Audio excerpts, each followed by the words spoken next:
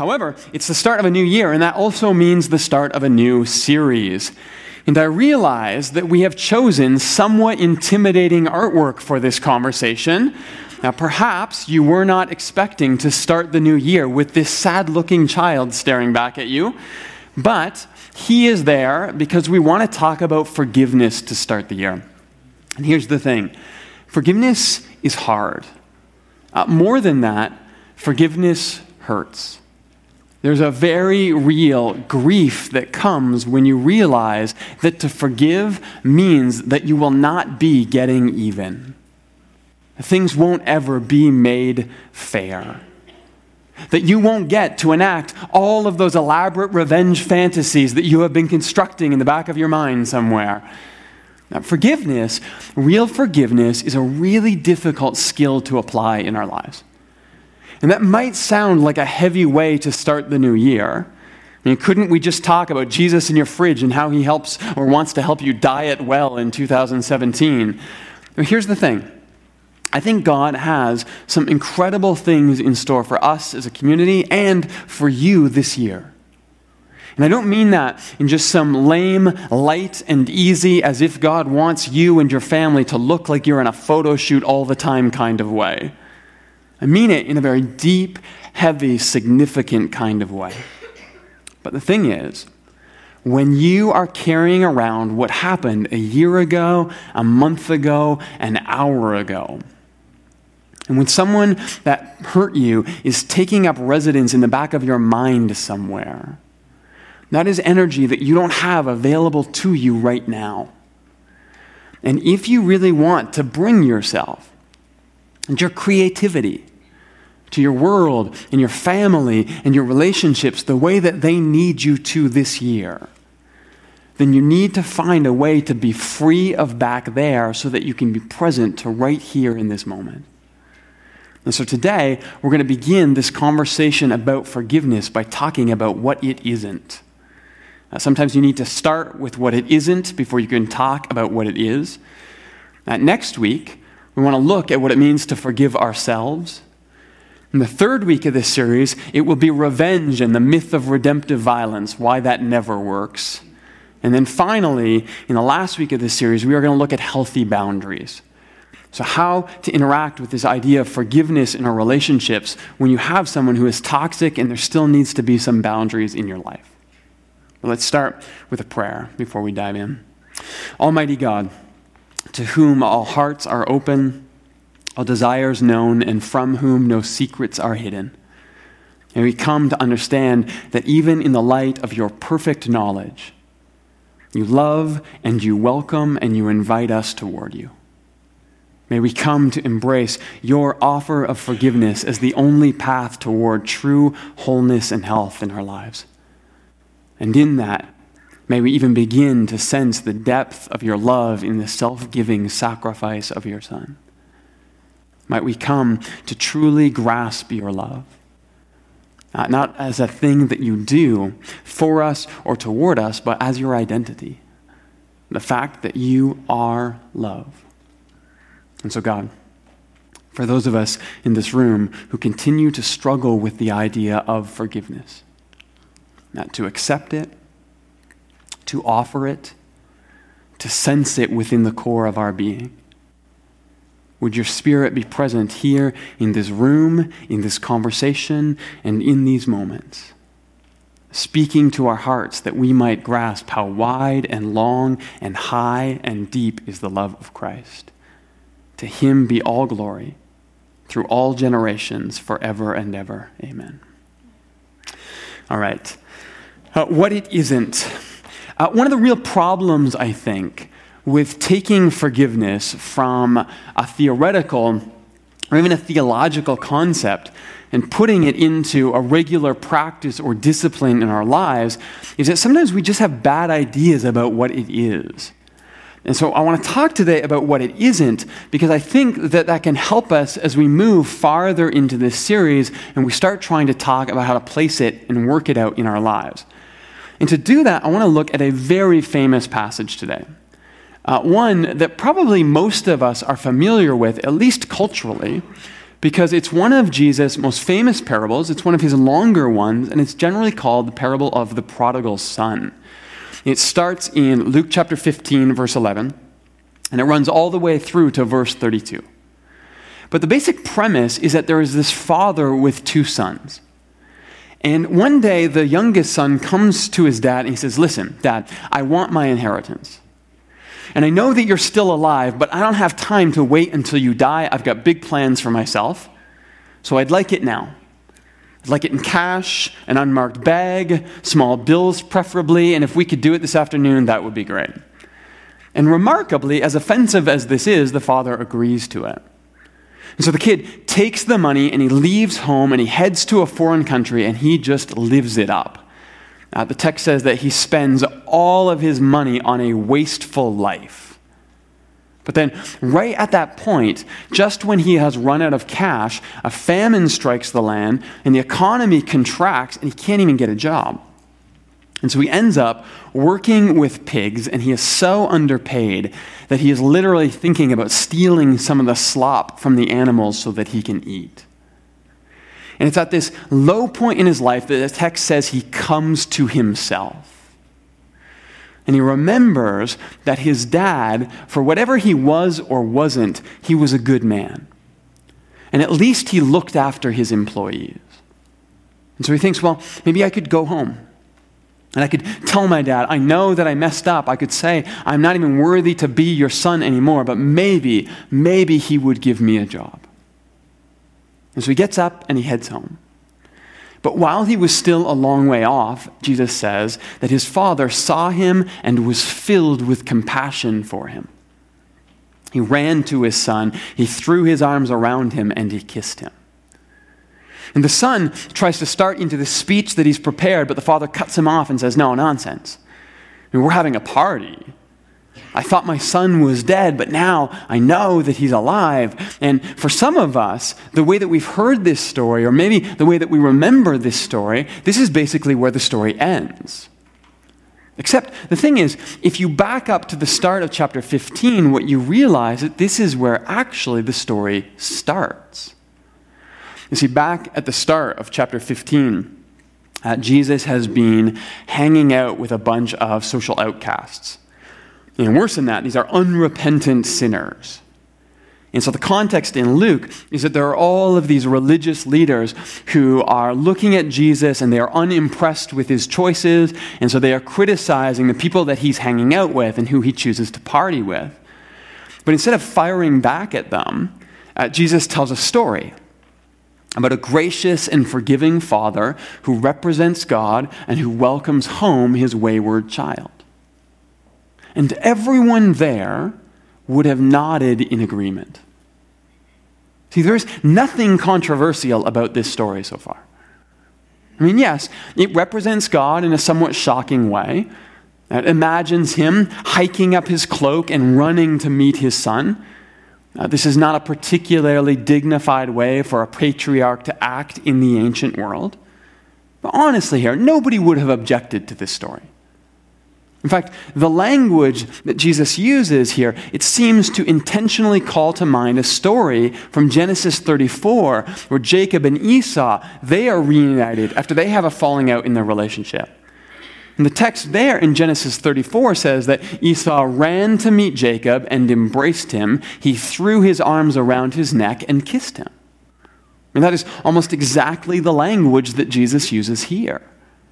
And so this is a beautiful, well-known Old Testament image of family reconciliation that Jesus is very specifically playing off in order to teach us something about forgiveness. And so even the Pharisees, yes, of course the Pharisees who knew the Hebrew Scriptures inside and out, they would have immediately recognized this language and they would have seen God in this image immediately.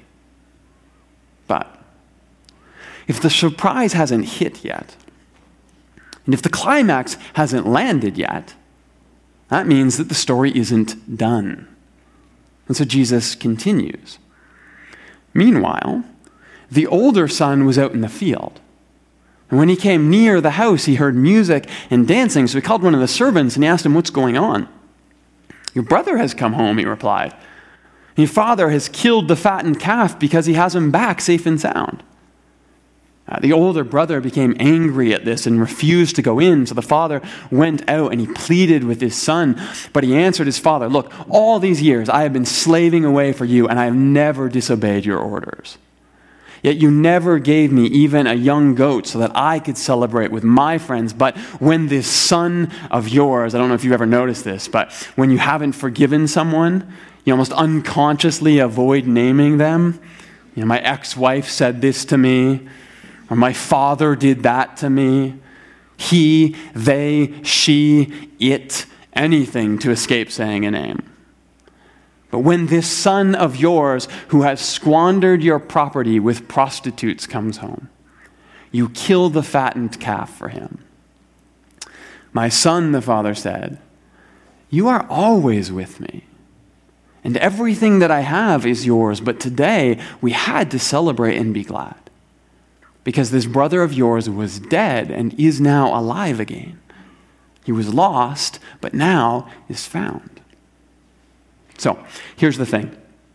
This is very clearly a story that is meant to contrast forgiveness and unforgiveness in our lives, right? That's what Jesus is doing here. The extreme, unexpected, almost offensive way in which forgiveness invades our brokenness to welcome us home, and the subtle, insidious, subversive way that unforgiveness saps the joy and the beauty out of life from us. And in some ways, I think we are meant to see ourselves in each of these characters. The son who needs welcome, that's us. And the father who offers it completely, sometimes that's us. The brother who withholds his grace and forgiveness, sometimes that's us. It's part of the depth and the beauty of these types of stories that Jesus likes to tell. But given the context for this story, and given the audience that Jesus is addressing in this story, who is Jesus really asking us to identify with in this story? It's the older brother, right? I mean, that's the point. That's the crux of the story.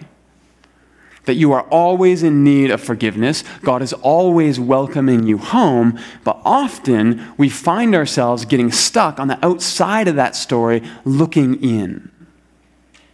And so I think there are some interesting things here about what Jesus is asking us to enter into when it comes to forgiveness. But perhaps, just as importantly, given the main character and his dilemma, what God is not asking us to enter into. And so I want to talk about three things tonight from this story. First, that forgiveness isn't a moment. Second, that forgiveness isn't forgetting. And then finally, that forgiveness isn't for them. So first, forgiveness isn't a moment.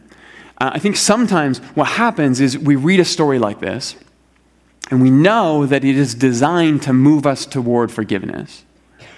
But we leave the story, and then we go back into real life, and we think about that thing that person did to us. And we say to ourselves, you know what, I just can't. Like, I can't forgive them. I can't get there. The problem is that's really discouraging, and I think it's self-defeating. Because we're trying to move from the posture of the brother to the posture of the father in a moment, and that's not how forgiveness works. Now, forgiveness is not a moment. Forgiveness is not a single decision. Forgiveness is a process that you enter into, and it's really important we understand that going in. Now, in Jesus' story, it says that the father saw his son while he was still a long way off, and he was filled with compassion for him. Now, the implication here is that this isn't just a coincidence. That perhaps this father has been getting up regularly every day for some time to walk to the edge of his property to look for his son and wait for his return. That's beautiful. But what that does not mean is that the morning after his son took his money and left the family, the father wanted him back the next day. And my guess is that would take a while. Now, if I was to flesh out the backstory here a bit, I might imagine this father alternating between moments of desperately wanting his son to return and then moments of thinking, good riddance to that ungrateful brat. I'm glad he's gone. If I was to fill in the story a bit, I could imagine this father moving from wondering what he did wrong as a parent. Was this his fault? Was he too generous? Did he spoil the kid? Is that what went wrong? And then 1 minute later think, no, you know what? Some kids are just bad kids. And I gave him every opportunity and he wasted it. That's on him. I imagine him hoping that his son was doing well 1 second in this foreign land and then wishing disaster on him the next, just hoping that he would one day have to come groveling home to his dad. But here's the thing.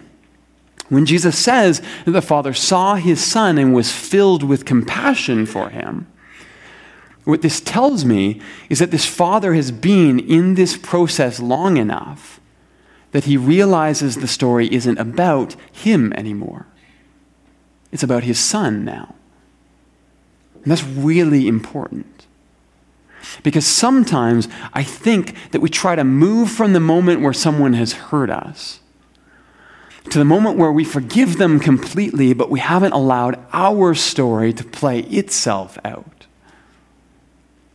Now, sometimes if you try to move too fast, and sometimes we try to do that in a day or an hour or a single session with a counselor, what happens is it actually derails the process that God is working on inside of us. You need to know that if someone has hurt you, it's okay to be hurt. It's okay to not be ready to forgive them yet. Now hear me. I'm not saying it's okay to not forgive them. What I'm saying is it's okay to not be ready to forgive them right now. And there's a big difference. Because forgiveness isn't a moment, it's a process that we enter into, and sometimes it takes a very long time. But it is a process that we have to enter into consciously. So maybe someone did something to you years ago, and you have never dealt with it. And you just pushed it down. Or maybe you shoved it away. But the first step in real forgiveness sometimes is simply to acknowledge that you are actually still holding on to this. And recognizing that maybe you're not actually ready to let go of it yet. Because once you can name that, once you can see that, once you can own that, well, then you can start to ask yourself, well, what do I want to do with this now? Forgiveness is a process. And maybe you are in that process right now, but you know you haven't moved on. And maybe you are still at that place where you can't even say their name, it's still your ex. But maybe what you have noticed lately is that you are a little bit less tense when you think about that person. That your body doesn't tighten up quite the way it used to when you hear their name in conversation. Like you don't feel it in your shoulders or your jaw the same way anymore when their name comes up. And notice that. And pay attention to that. Celebrate that even. Because if you are slightly less angry today than you were yesterday, then that means you are heading somewhere positive.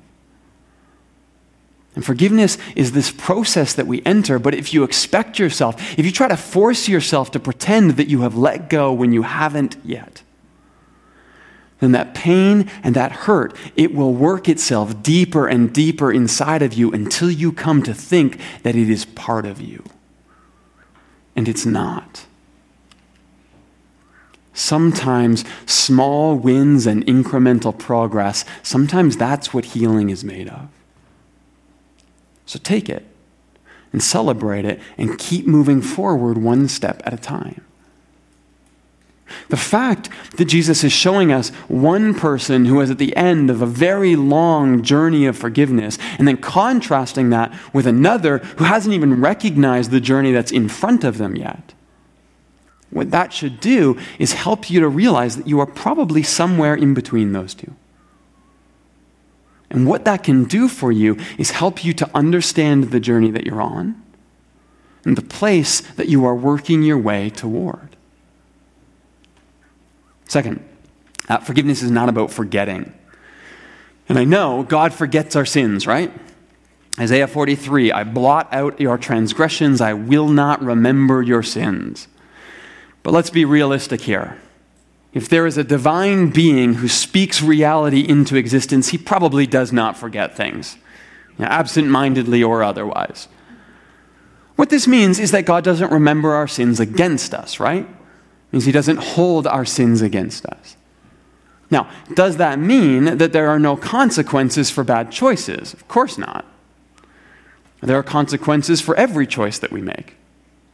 There's consequences in life, there's consequences in relationships, there's consequences in our economics, there are consequences in our spirituality.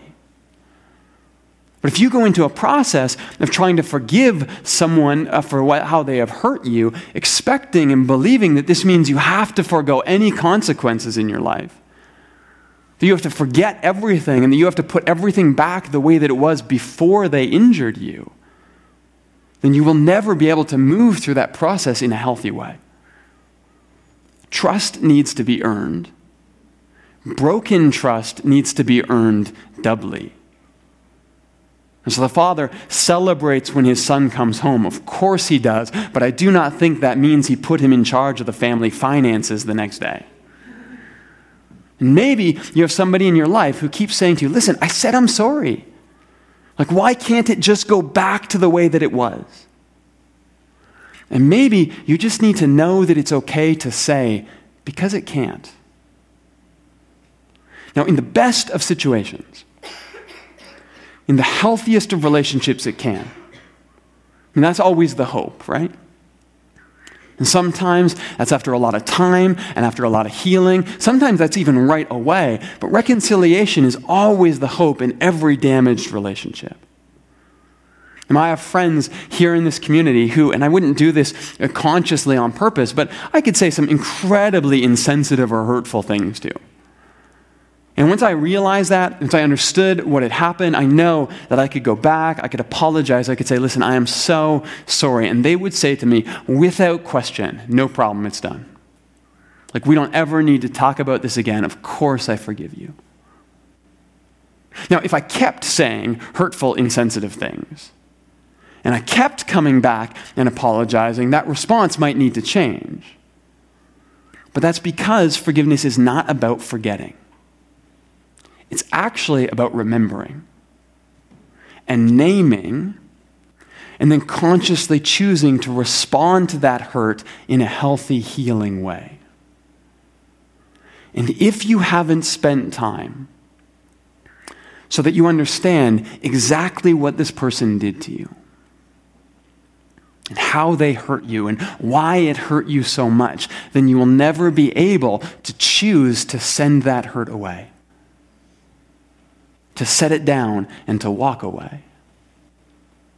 Now, we're going to talk later in this series about healthy boundaries and about how to forgive and then still maintain appropriate, non-revenge-based consequences in our relationships. And sometimes people are toxic and we need to keep a certain distance, but we have to understand that forgiveness does not necessarily mean you forget what happened. Finally, forgiveness is not for them. Now, let me preface this by saying that forgiveness is not just about personal therapeutic deism. We don't just forgive because we will feel better about ourselves. We forgive because God is forgiving. That's our story as Christians. However, in that, what we recognize is that we were actually built to forgive. You and I, we were not built to carry around all of this baggage. You and I, we weren't meant to load hurt on top of injury. We were made in the image of the divine who is love and grace and forgiveness. But what that means is that for you to flourish, you need to learn how to forgive. It's as simple as that. Just look at the image of unforgiveness that Jesus presents to us in this story. He's a rich kid, surrounded by family, apparently with enough friends to throw a party, and a dad who loves him. And he is utterly miserable. And he's wealthy, he's got a family, he's got friends, he's got health, he's got a job, and all that he can think about is how unfair life has been to him. Does that sound familiar to anyone here? Does it hit a little close to home to anyone? Because it does for me. I mean, I look at this brother, and when I see it on paper, like when I see it in Jesus' words, it just seems so absurd and clearly ridiculous. I mean, he's got everything, and he doesn't even know what he's upset about here. I mean, is he mad at his brother for leaving? Is he upset with his dad for forgiving him? I don't think he even really knows, and yet this is what I do all the time. Like, I find a little bit of offense, and I gather little injuries, and I pile on the hurts, and I grab at every chance to be offended that I can. And we just build them up, and we carry them around until we have been ground down to our knees under the weight of all of these small little moments that we should have learned to let go of years ago. And I'm not saying this to minimize the way that you really were hurt by someone. I'm saying this because all of the small things that we haven't learned how to let go of make it almost impossible when some real weight and some honest hurt and a long process of forgiveness stares us down. It's a cliche, but I have often heard that forgiveness is about setting someone free and then realizing it was you. But sometimes cliches are cliches for a reason. And that is exactly what Jesus is trying to show us here in this story. This older brother who refuses to forgive his sibling and then takes it out on his dad, he is the only one who is left suffering at the end of this story. And Jesus tells this story to a bunch of religious critics to say, guys, don't you get it? Like, you may not want to forgive these people, but God already has. And they are already welcome, and the party is already starting, and you are out in the field grumbling and complaining and missing out on the celebration. You think you are withholding something from them, but you are only ever making yourself miserable. So yes, forgiveness is a process. And sometimes it is a very long one. And yes, forgiveness starts with remembering. And there's a time to hold on to that hurt so that you can heal from it. But eventually, if you don't start to let go, you will find yourself on the outside, frustrated and lonely, drained of passion, and wondering why you don't have the energy to celebrate anything anymore. That's what unforgiveness does to us. And forgiveness is a gift. And when you get to offer that to someone else, it is beautiful because it is divine. But forgiveness will never be as transformative for anyone else in the world as it will be for you. That's how it works. Because you are not meant to carry this hurt with you forever. And you were not created to hang on to this offense for a lifetime. You were built to be joyous and passionate and creative. You were built to contribute to this world, and God gave you everything that you need to do that well. But what He did not give you was the ability to carry the weight of the world on your back forever. So maybe you need to start this new year by forgiving yourself. Maybe that's where it needs to start. Now maybe you need to start by forgiving a friend or a family member or a lover who has hurt you. Maybe you need to forgive God. But like any epic journey, that begins not at the end with the image of the Father and the Son reunited in their embrace. It begins, perhaps, with the recognition that you are actually closer to the brother, stuck, frustrated in the field, closer to that than you thought you were. But even if that's the case, then I pray that simply that realization will begin to remove some of the weight that you carried with you into this room. so that you might enter into a process of forgiveness by remembering those hurts, but then realizing that when you are ready to set them down, you will never need to pick them up again. Let's pray. God, we pray that as we begin this new conversation, you would be present to each of us, helping us to wade through the difficulty of what it means to be truly forgiving in our lives. And whether we find ourselves closer to the brother out in the field, not ready to let go yet, but realizing there is a process, there is a journey that we need to enter into. Or whether we realize that we are closer to the Father, we are ready to let go, we are ready to be reunited, but we stand at the edge of our property waiting for someone to return to us. God, we ask that you would be present by your Spirit with us at whatever step in the journey we find ourselves in.